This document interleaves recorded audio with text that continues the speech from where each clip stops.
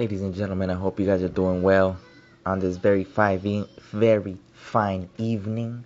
Even though I understand that's a relative statement, that's a subjective statement. It depends where you live, where you're at, who you live with, who you're around at the moment. Luckily, as I've told you guys many times before, I'm in paradise. No, not in the south of France. No, not in Hawaii. No, not in Florida. But in the beautiful Southern California, where the weather is nice all the time, where the sun is bright all year long, and the coldest it ever gets is about 39, 42 degrees, and that's only a handful of days. So I'm very thankful. I hope you are doing well. I understand that it is a very different situation depending where you're from, depending how your country is rolling out the opening of your economy in your country or in your state for that matter.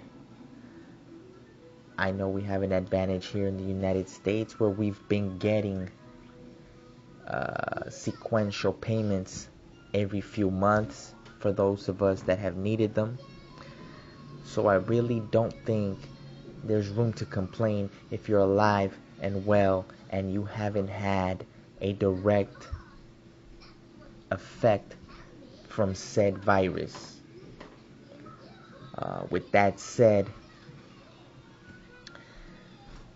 I think there's still great hope for the world because the one world government has not fully formed yet. The infrastructure is still not in place. The new world order remains out of order. But the grains of sand in the hourglass are dropping at a precipitous rate.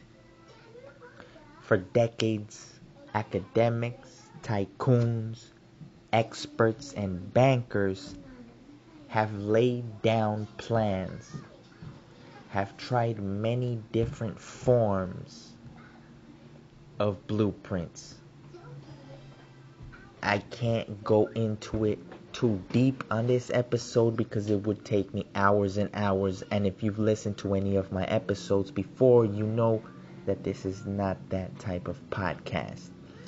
My episodes are short and quick and to the point. Sometimes I ramble and I get to the point on a roundabout way, but I get to it. So my point is this.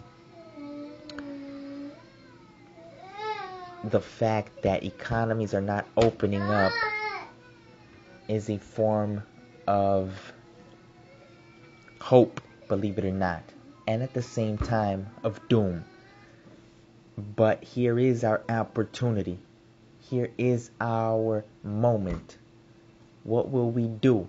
If you've been studying or you've paid attention at all, you know that during downtimes, during recessions and during depressions is when the most amount of new wealth, of new millionaires, of new billionaires are made. Why? Because basically, while everything is down and cheap in the stock market, I don't mean in the stores, because inflation is here. I don't care about any of the technical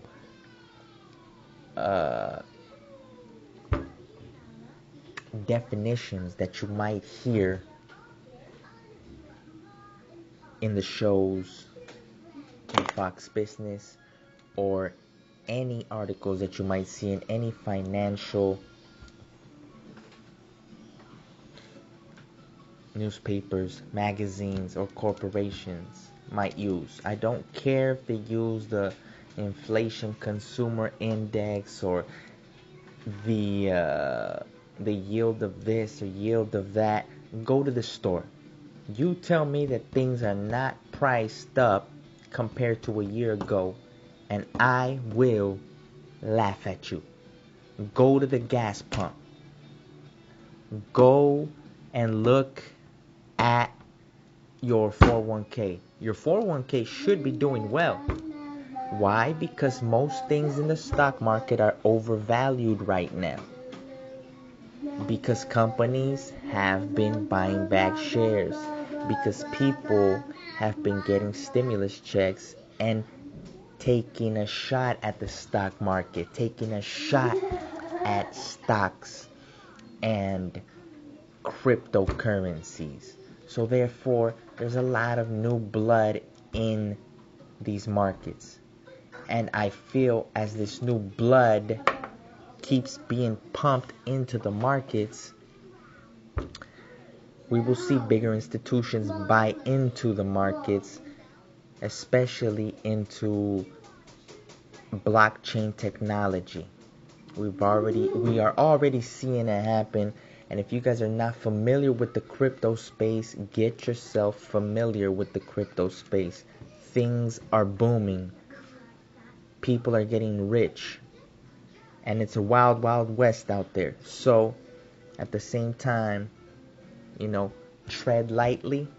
Get yourself educated, but don't be afraid to invest some of your money, some of your leftovers. And if you want to be aggressive, you can invest some of the money that you might not consider leftovers. So, like I said, there have been plans for many years to control the world as one. You can go into clips of many famous politicians and academics mentioning this new world order.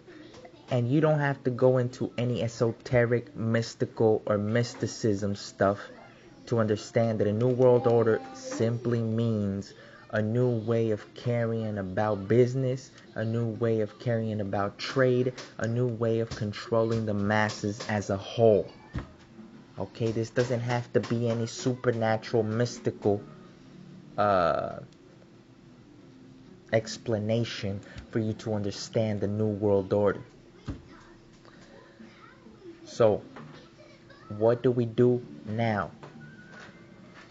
Are you going to take a shot at yourself, or are you going to continue to be what you always have been?